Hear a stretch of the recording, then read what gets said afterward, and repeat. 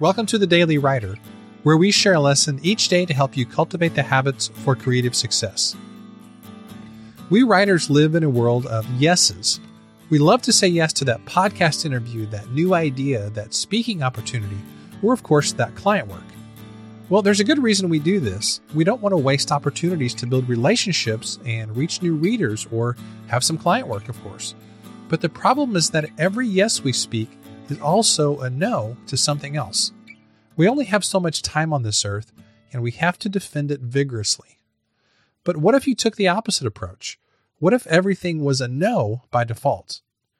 Well, how do you do this? How do you get to a place where you're able to say no to so many things, even some things that are very good? The solution is to get clear on what you want to do. When you're clear on what you're saying yes to, the no's become much easier. If something doesn't help you achieve your goal, you simply say no to it. Of course, it's not always that smooth and easy in real life, but it's a great principle to consider.